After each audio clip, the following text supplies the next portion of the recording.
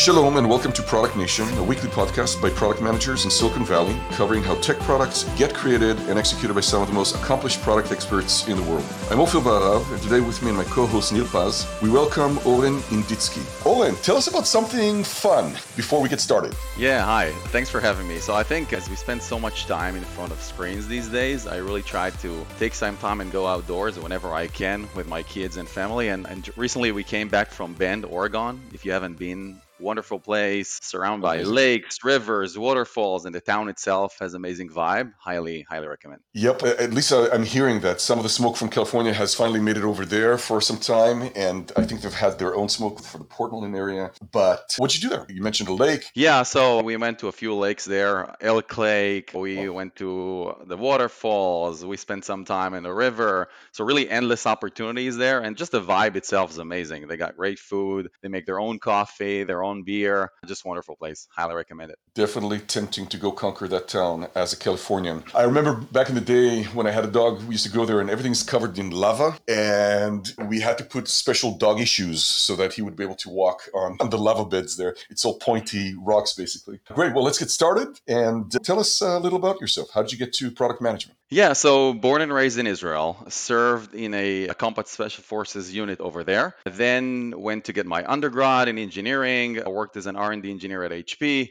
Crossed the Atlantic to go to MIT. Did my MBA there. Joined Dell as a product manager. Gradually promoted to become a director of a big team, and now I'm working as a director of product for Expedia Group. Maybe you can shine a light on where in your career you actually stumbled into product management and how. How did you get there? Yeah, I think it's a great question, right? And as there's no structured way to get into that, but throughout my career, I learned different things that kind of contributed to where I am today. I think, first of all, in the Israeli Special Forces, is hierarchy doesn't always work, and you find yourself in a situation where you need to get people to follow you because they want to, not because they have to. And fast forward many years today, product management, it's somewhat the same case, right? You don't really do the job. You need the engineers to write the code. You need the designers to move the pixel. You need the analysts to do the job. So it's all about that. I think that I gained a lot. Then when I was an R&D engineer at HP in Israel, we didn't really have product managers. So I had to work with marketing, understand the needs, what should I develop, and then define the products. And then I realized, hey, this is actually what I want to go and do. And there are many ways to get to product management. The one that I chose is to get an MBA at MIT. The good thing about it, strong business foundation, but a lot of hands-on product management education. So just when I joined, I had a project with Microsoft, Cisco. I went to South Africa for 2 months to help a startup there. Then did my internship at Amazon as a product manager for the Kindle app. So again, a lot of great foundation there. And moving forward, whenever I chose the right career path, it was all about making sure that I'm passionate about the product, making sure that I have the impact, and making sure also there's the right management for me to develop and get mentorship. And I think these are the things that kind of led me throughout my career. Owen, what are some tips perhaps that you can share about paving a career? You've got such an amazing career behind you and ahead of you. Can you share some tips on what worked, what didn't work? So I think you have to make sure that you have passion in what you do. When you have passion about what you do, especially in product management, it gets the most out of you. You think about new ideas, you do more to get the product better, and it shows. I mean, you give this energy to the rest of the team. So I think throughout my career, I try to make sure that I'm working on products and projects that I'm passionate about. I think the other thing is to ensure that you have the right mentorship around you that would allow you to flourish, that would allow you to learn. I think as a product manager and a product leader, you have to be humble and constantly open minded for new ideas, concepts. So surrounding yourself with the right mentors and people to watch, I think is always a great thing that will allow you to flourish. So I see at Dell that you go from senior product manager to director of product management, and actually there's a group product manager in between. What was involved there to get you through these amazing blaze through steps? So the first thing, I joined Dell mostly because I met with a manager that I felt that could provide me with the ownership and the impact. He was a VP at Apple before, worked directly with Steve Jobs. And an interview that was supposed to be 30 minutes ended up being 2 hours. And he really provided me with the responsibility. So I led software for their new tablet business and came up with differentiating software that would add value beyond the hardware. We won CES Mobile Device of the Year, and then the company saw, hey, we actually have a person here and a team that can add value to our devices. Why won't we let them do it for the entire PC business? So 40 million devices every year. And then I started a team, new product managers, pitching ideas, trying to get funding. And gradually we developed software that became the forefront of the company in terms of how they promote themselves. We did products all the way from AI that boosts performance, gaming products, VR, as well as the first ever software that provided complete PC smartphone integration that won CES Best Software. And after doing this, I identified that after working on so many different products, I gotta go seeking that passion, right? And the thing that I was most passionate about was travel. And then I found the opportunity with Expedia. Which product or initiative do you lead in Expedia? Yeah, so at Expedia, I work as a director of product. I lead a global product management organization. It's a 60 plus person delivery team, and we're responsible for a two-sided e-commerce marketplace for deep discount travel deals, Hotwire, if you know it in the US. So we're focusing mostly on strategic initiative intended to unlock new audiences and drive increased customer repeat rate. But the cool thing about this product is that it really provides customer with deep discounts up to 60% for travel deals, mostly hotels. And at the same time, it's a win-win situation, both for hotels. We help hotels clear unsold inventory and at the same time offer it to customer at deep discounts. You mentioned Hotwire. So is that Hotwire is the product? Is it owned by Expedia or? Yeah, so Expedia, not too many people know about it, but it's the largest travel company in the world and actually one of the biggest e-commerce companies in the world. So above 100 billion annual gross booking. And it owns many of the brands that you know and love, such as Hotels.com, Expedia, Hotwire, Trivago, Travelocity, Vrbo, and so on. And Hotwire specifically is focused on opaque offering, meaning that as a customer, you get 60% discount, 50% discount, but you do not know the name of the hotel that you're about to get. So on the product piece, what we need to do is to provide you as much information as you can that you'll be willing to take the risk to get this awesome reward. And on the other side of the platform, we need to ensure that hotels are getting what they're looking for, which is selling their unsold inventory. A couple times. I like the element of surprise. You go, you stay in some place, and if you don't really care where you're staying or spending time at night, and you're just looking for just an affordable place to stay or for a specific night, then that's actually a great solution. So, what happens after Corona? Yeah, so the coronavirus was definitely a once in a lifetime event, specifically for the travel industry, right? And I think it was a major learning experience for all the players in the industry. But what you see specifically for the online travel agencies, as opposed to the ones that have airplanes and hotels and restaurants and ships, you see that there was more agility, and those companies specifically were able to adapt faster. And I think for me, it shows two things. One, the promising future outlook of the tech industry, and the other one is the importance of being a smart business. So smart business is a term that was coined by Ming Zhang, a professor in business and also one of the legendary strategy leaders for Alibaba. And what he said basically is that you have three cornerstones for a smart business. The first one is making sure that you have adaptable products and services. So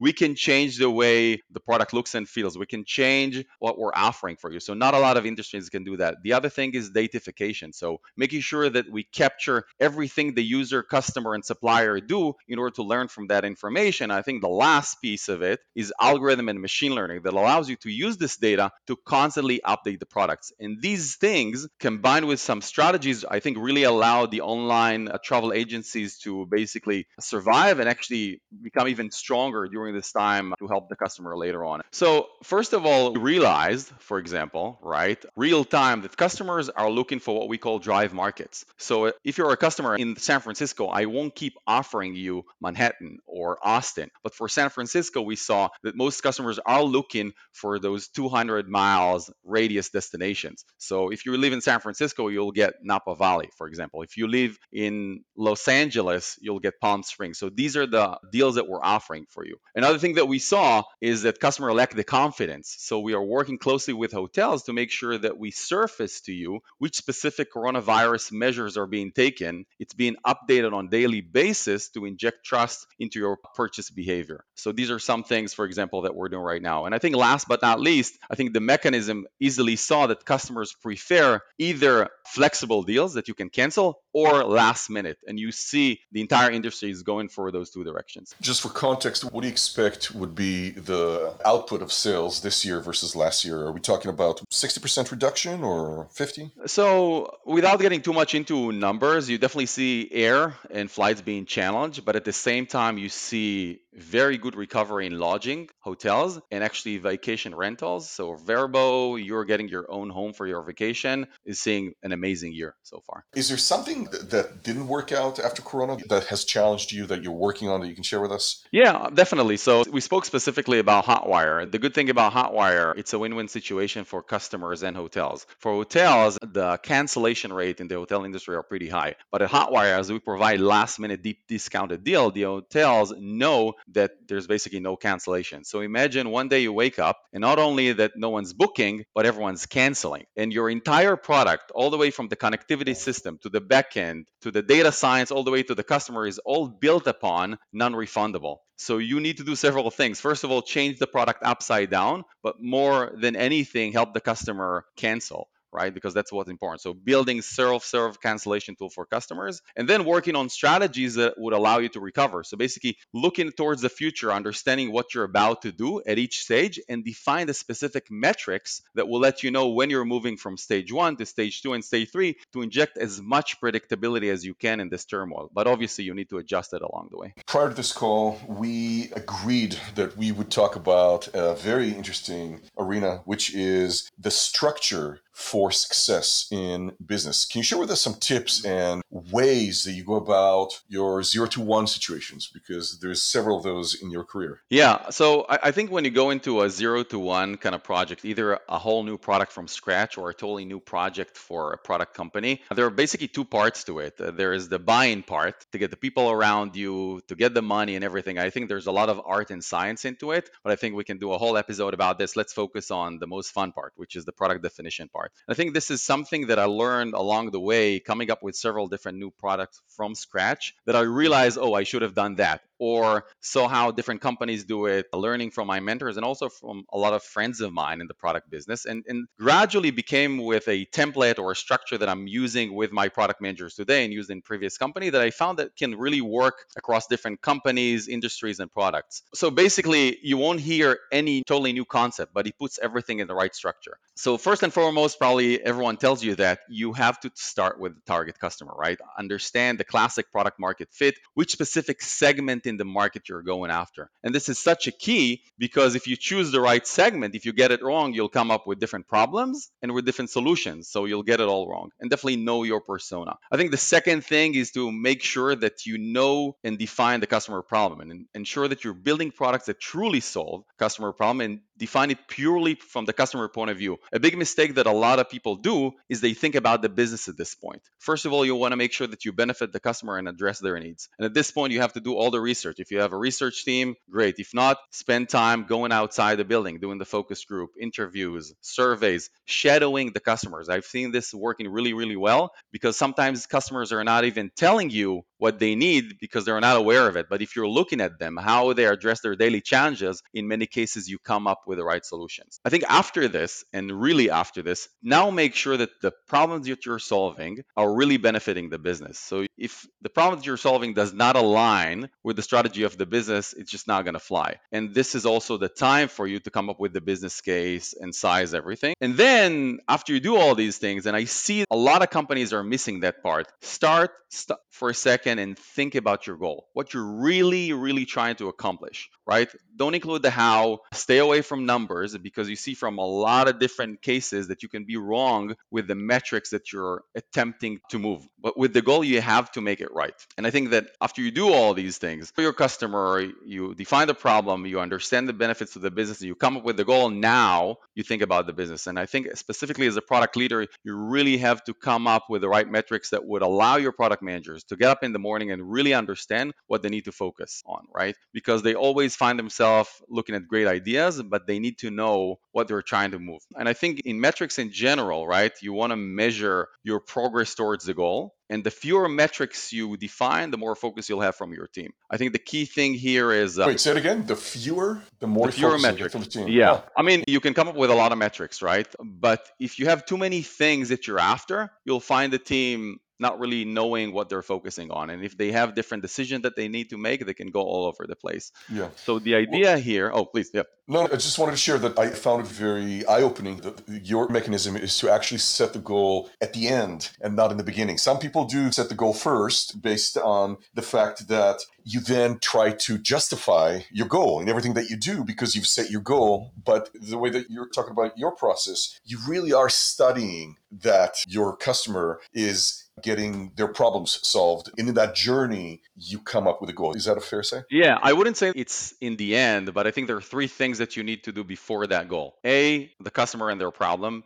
B, the benefit for the business. And C, the strategy overall for the company. Only once you have this triangle, then you come up with the goal because you want to have a goal that both serves the customer and the business, right? And not the other way around. If you come up with the goal before you understanding the customer problem, right, you might be attacking something that won't get you anywhere. And only then Interesting. you come up with the metric. And I think for metrics in general, right, if I need to lay out a good structure for this, is come up with a very focused single or two primary metrics. These are the things that you're really trying to move. Don't make it too complicated. Use those metrics that your organization keep using, even if it's not a pure product metric, meaning that even other functions move it. But then you need, Owen, can you give an example just of a metric that has not worked and then how you calibrated to a metric that did work, for example? let me think about it, for example. So I think the COVID-19 situation was a great example, right? In the beginning of the year at Expedia, we came up with a metric for some product that was basically room nights, right? And then COVID comes, and then you decide, okay, so either I stop measuring myself, which you don't want to be in this situation, or you're saying, okay, room nights might not be the right thing to look after because everything that we're facing right now. So what's going to be a different metric that would show me that I am making progress towards that goal, but would not be dependent on this thing that right now is basically impossible to measure right now. So you're finding different metrics that would still allow you to understand if you're making that progress. So that's a classic example, right? Yep. As you talk, one thing that is not hideable here is your excitement, your passion for industry. Of course, you've gravitated to the things that you love. You can hear it. And I think that's so important as PMs to get off our cloud of technical capabilities for a second, because most of us come from a technical background anyway. And it's a given. You have to have the technical background. But without that passion for the business side, nothing really gets paved. And so this is one of the things that is so important. And you can literally hear it in your voice. When I think about you, I think about, I don't know, just meeting you in a terminal in an airport, about to go close a big deal somewhere. And it's always been like that. Every time I talk to you, I get that feeling. And I just want to talk about that important takeaway that without having that passion for the business, it's probably not the right thing for you to be building. I think so. And I think it's also the same thing when I'm looking for the right people to join my team. It's something that I'm looking for. As a product manager, it could be a very frustrating job or it could be a very rewarding job. Depends on how you're looking at it. Because every day you come to work, you have your ideas and the different things that you're trying to move, but you're not really doing the work. You need engineering to follow you. You need analytics to follow you. You need the business to support you. And you have to have that perseverance and resilience to get to that goal. That I think the biggest power to get there is passion and energy. I think it's something that's very important for product managers, and it also adds to their leadership, right? Because if you bring that energy to the team, you will get the people to follow you. And I think without that, you don't really see the light of day. You mentioned new ways to measure the age of COVID. So, what would be some of the KPIs that you're using to measure your business or your products? I mean, nights per day, right? I mean, it's not going to work. But what are some of the substitutes that you're using today? I mean, I'm asking because I'm probably going to be surprised by the answer. I like that. Yeah, so I think you can do several things. In general, when you look at the primary metric itself does not tell you the story of what you need to go and do. I think for every primary metric, you need to come up with your supporting metric, right? So the different things that you will move or change in order to impact that primary metric. And in many cases where the primary metric is no longer valid, you might find yourself going to those supporting metrics and see, okay, if the primary metric does not matter anymore, what from those supporting metrics, okay, that impact that primary metric would allow me to understand the progress. In many cases, for example, instead of going for, let's say, room nights, maybe go for percentages. So if you want to push one product over the other, or if you're looking for a behavior change, so you want to look at the total transactions that are happening and how many of those are those transactions that you're looking for that are really impacting your business both in the short term but mostly in the long term. And I think last but not least, you always want to look at customer satisfaction. So having metrics that measure that, how your product is perceived, how happy your customers are, that could be a proxy for retention rate, for customer repeat rate. This is also, I think, sometimes a good metric to go and follow in those times where you really don't have baselines of how many you need to sell, of how many transactions you're looking for. It's very hard to measure customer satisfaction, and especially now when there are more factors to measure it. I mean, I'm trying to think, I mean, how would you measure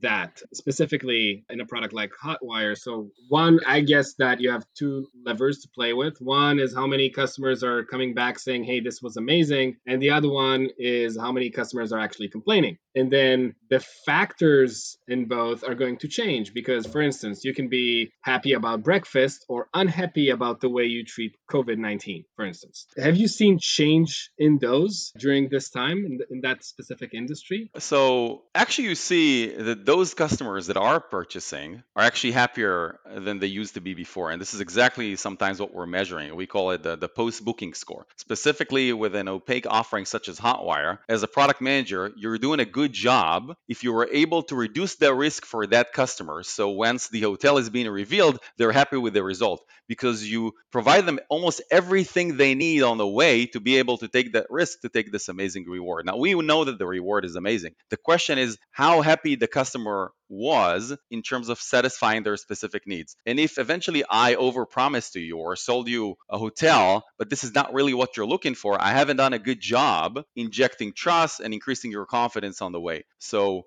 we get a post-booking score. Basically, are you happy or not happy with the result or the hotel that you eventually receive? And then we basically know if we've done a good product management and how customer-centric we were throughout this journey. Yeah, super interesting and actually unique to this specific product because post-purchase satisfaction, I mean, it's pretty standard around most products unless the product is a surprise. Exactly. And So if you think, you yeah. don't know what you're gonna get. That's It's a pretty interesting. very complex problem to solve in the e-commerce space. How many e-commerce companies are selling you something for hundreds or even thousands of dollars that you're not really sure what you're about to get? So there's a great responsibility for us to ensure that once you're about to book, you're going to be happy eventually with what you get because there's a big risk factor. And if you'll be happy, you find that our repeat rates are higher than anyone else in the industry because of that. So this is what we need to make sure that we're reducing the risk for you. We're injecting confidence. We're providing you with an honest picture of what you're about to get without telling you what you're about to get eventually. Let's keep going just for a little bit. Yeah. Two areas that are really interesting, Owen, are one about how you go about building a team. When do you know that it's the right time to add another PM? And hopefully, if you can remember all these, if not, I'll remind you, how do you go about selecting for the best candidates? So it's a combination of three questions. I would say the first thing about it in terms of managing a team, right? It's almost managing or coaching a basketball team. So different product managers specifically, right, have different capabilities, different passions, different career goals, different qualities. I think the key is to match the right person for the right job. And I think what I found that works really well, I think we talked about it before, motivation and passion is probably, I think, one of the biggest power in nature, in human nature in general, right? So not only you need to find the right person with the right qualities to do the job, but to make sure that that specific job can provide a vehicle for that person to fulfill their career goals. And then they wake up in the morning, right, fully motivated and having a lot of purpose in what they do because they see how that specific thing is going to also contribute to them. So if you can match a career goal and use that product project as a vehicle and design it in a way for that specific individual, you'll get way more out of this person. I think that's one person of how I try to match people for the right goal. I think the other thing is, okay, when's the right time to add a person? So some companies are saying, hey, we need this specific ratio of engineers to product managers. I don't think that's the right thing for you to dictate when you want to add another player to the team. It could be a good validation to check health in general. But what I look at is ownership, right? And if you have a specific area that requires focus that is different from what you've been doing so far, if you take a product manager that was already working on something and ask them to add this thing to their focus areas, they're starting to spread thin. I think focus is key here. So if you feel it's a totally new area that requires new focus, understanding new problem, new customers, probably that's the time for you to add another person to focus on that specific problem. So this is what I use mostly. And in order to validate it, I do use the ratio, but this is mostly to check the health of the team. Great. And how do you go about selecting for motivation, for passion, and for these other characteristics that you validated really worked for you? So in general, I think in interviewing process, I look at three things. I would say you want to look at what I call and what other companies call product sense. So the ability to have a structured way, to be humble, not be that person that I know the solution and jump to it, because usually that's a recipe for failure. Really know how to go from A to B using a structure or process or something, but at the same time have good eye for design and be creative and data driven. What are some subtleties that you look for that particular example of a product sense? Is it just the pride that somebody has or confidence? Do they need to just show a lot of confusion? What do they need to show for you to sense that, hey, this person is not full of themselves and it's going to be... I think it's a combination of being both creative and confident, but at the same time be humble enough to be able to ask the right questions and just to know that you don't know everything, right? I think the biggest mistake that you can do as a product manager to say, I know exactly how to solve it. But you're just one person, right? So you want to take the time to understand the customer, understand the problems, come up with the right principles and so on. So this is what I'm looking for. And I think the other piece is leadership, right? And leadership you need for two reasons. One, as a product manager, you're not the one moving the pixel, writing the code, coming up with the wireframes. You need to have a team to do that for you and support you. And you need to be able to motivate them, to get them to do it. And the other thing is for you to get the buy-in, to manage stakeholders, and you have to be a leader to do those things. I think the two things that are most important is leadership and product sense. And last but not least, you have to be a team player, because product management is a people's job.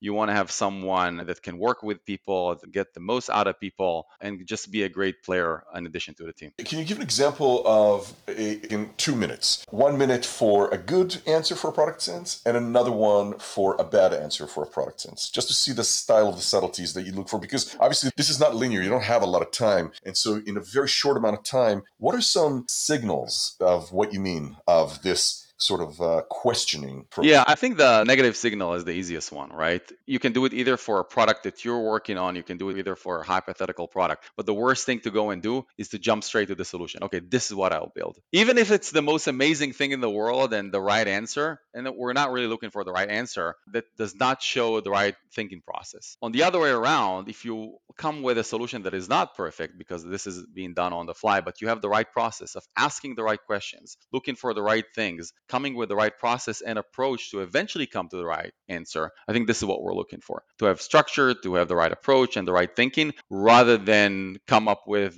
the most amazing solution right away. So passion, leadership, aligning the opportunity with a person's aspirations, and ultimately selecting through those filters. It's certainly something that a lot of people mention often. Do you go through a few of these, or are you one of those people that can actually extract any more at this point in your career within a very short time frame, let's say 30, 45 minutes that is left to the actual interview? Are you able to extract right there what you needed from a candidate? I'm looking for people to be humble and just making sure that they don't think they know everything. That's the same thing for me with interviews. You want to bring the right team and the right panel for this interview to check different things from different point of views and bring that answer to some sort of a committee and discuss it together, right? Because especially in product management, you have to work with a lot of functions, a lot of people. So even if I think that a candidate is amazing, I'm actually looking for other people to tell me what they think from their point of view to form a decision. Oh, and here's another way of looking at it. As you think back about your career, when you think about the earlier phases of your career, when you went to interview people,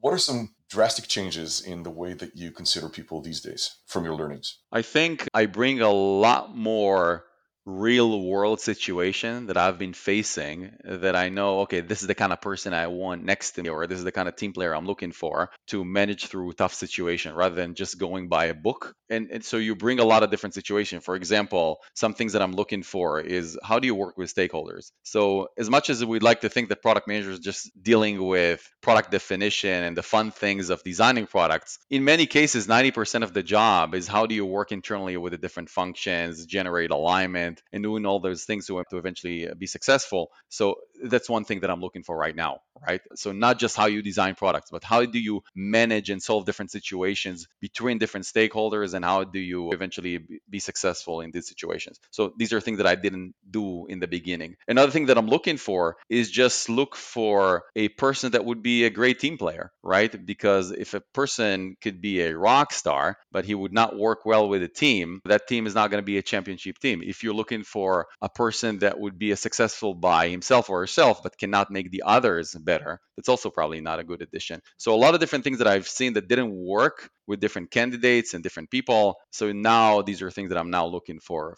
people to join the team. So, welcome to our special corner. And we like to ask at the end of the interviews, if you had all the resources, you didn't do what you do today, and you can build anything that you want, what would you build? What type of product? What would that be? So I actually stay within travel. I think there are a few things that needs to happen for me to eventually build such a thing. But if I would look at almost like a North Star or something that I would say, okay, this is what we need to go build eventually if we would have all the components. If you think about it today, right, you remember the days where you needed to get from point A to point B, you need to take a map, decide where you're going to go, how much it's going to take, where you're going to stop, was such a painful process. And today you just go to Google Maps, you define your destination, it does everything for you. It used to be a process that would take you a lot of time to go and do. And I think travel should be the same. I mean, the booking is almost solved. Finding the right hotel, the right flight, and everything, but planning your trip. I want to go to Bend, Oregon. You need to talk to people, get recommendation. It takes a lot of time for you to plan that. And if you won't do it, you probably end up not having a great experience. So imagine that with the data that we sit on as a company such as Expedia, right? Imagine that with AI, machine learning, and advanced personalization, you'll be able to tell me, okay, I want to go to Bend, Oregon, and we'll build the trip for you,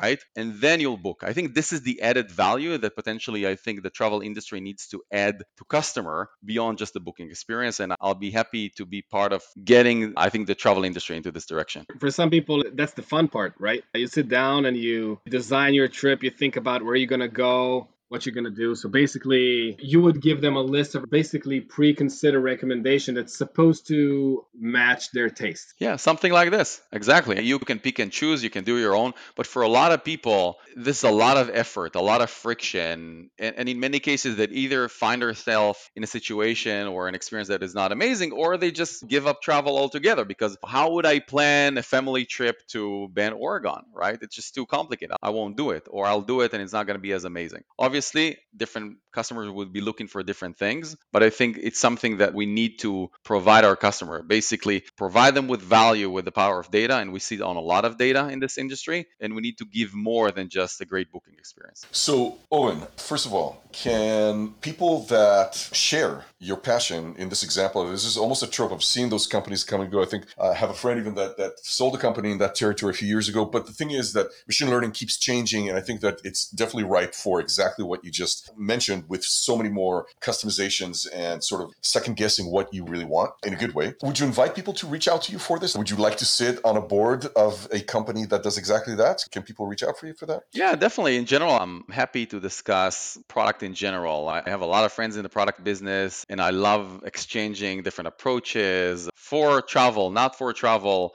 We're always looking for great people and great product managers to join Expedia. So obviously, yeah, if anyone will reach out, just ping me on LinkedIn or on Inditsky.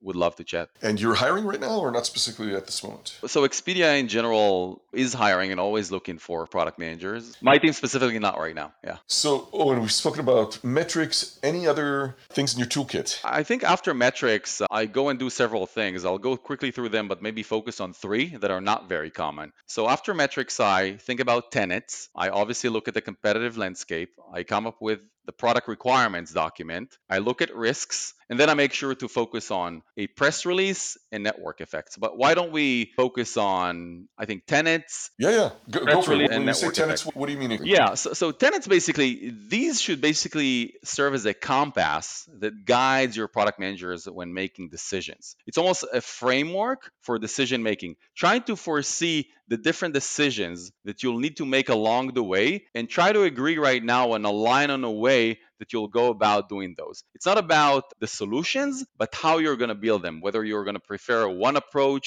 over the other, and so on. For example, if along the way you might want to have integration to a platform, but that's not your MVP. So one of your tenets could be whatever we develop will be built in a way that will allow us to have this further integration, for example. Well, Another thing that when I developed the first ever complete PC smartphone integration, one tenet was complete access and always connected. So if I could come up with a product that would just give you access to texts and calls, that's not following the tenet because you'll still need to look at your phone for the WhatsApp messages, from the likes from Instagram. So we used that tenet when we came up with the MVP. So that's basically tenets or principles that would guide you to make decisions along the way. The second thing that I want to focus on, right, it's basically a tool both for defining the product, but also for internal and external communication. What I like doing, and that idea was born at Amazon, is to write a hypothetical press release that would declare what the press would say about the product once it's going to be released. What it basically allows you is to work backwards from the customer rather than starting from an idea and then trying to pin customers onto it. And you're building it in a way that is targeting your target audience. And if your target audience doesn't seem so excited about the solutions or the problems you're solving, maybe your product is not so exciting. So you'd rather spend more time on iterating that press release rather than much more expensive time iterating the product after you released it and no one using it.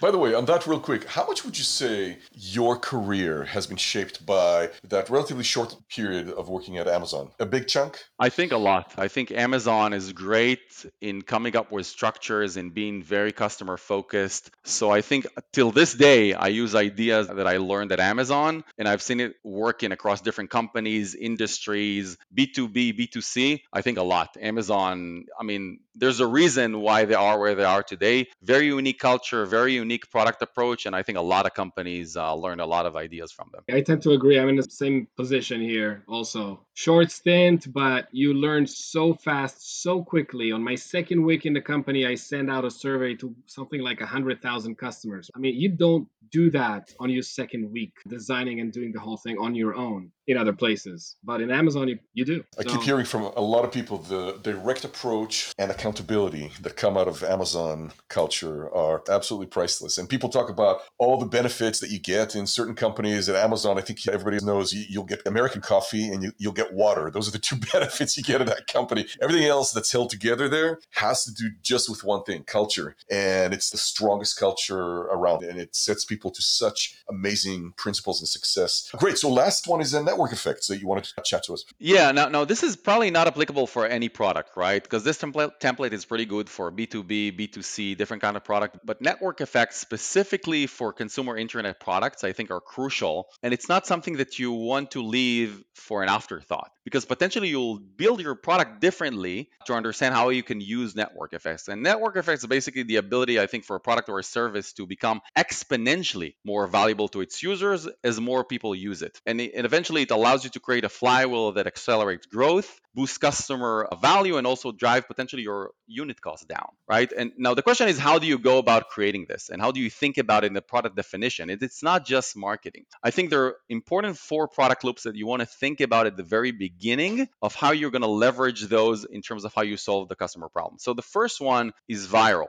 You want to build your product in a way that would encourage customers to share it with others. There are different examples of how you use it. I think the best example probably is the Groupon example. It was one of the fastest consumer internet companies in terms of growth in the beginning. And if you remember, they encourage you to share the product because only if you had 200 people register for a specific coupon, you'll get it only then. It was just amazing growth that worked with them. And if you think about it for consumer internet products, there are different ways that you can go about it. And you need to really think out in the very beginning how you do it and bake it into the product definition. I think the second thing is a social loop. The idea here is to encourage participation from users, not just consumption. A classic thing in the travel industry is our reviews. So if more customers are providing reviews, the second customer that comes in will have a better understanding of whether that specific deal meets their needs, yes or no. You see it in Facebook, you see it in Instagram. So all those giants that were able to generate those loops and network effects, it worked great for them. A third loop, which is probably the toughest one, is the compulsion loop. Compulsion basically is to create that urge for you to come back more and more. If you think about it, the gaming industry nailed it, right? You always want to come back and try again. The competitiveness. If you think about Robinhood,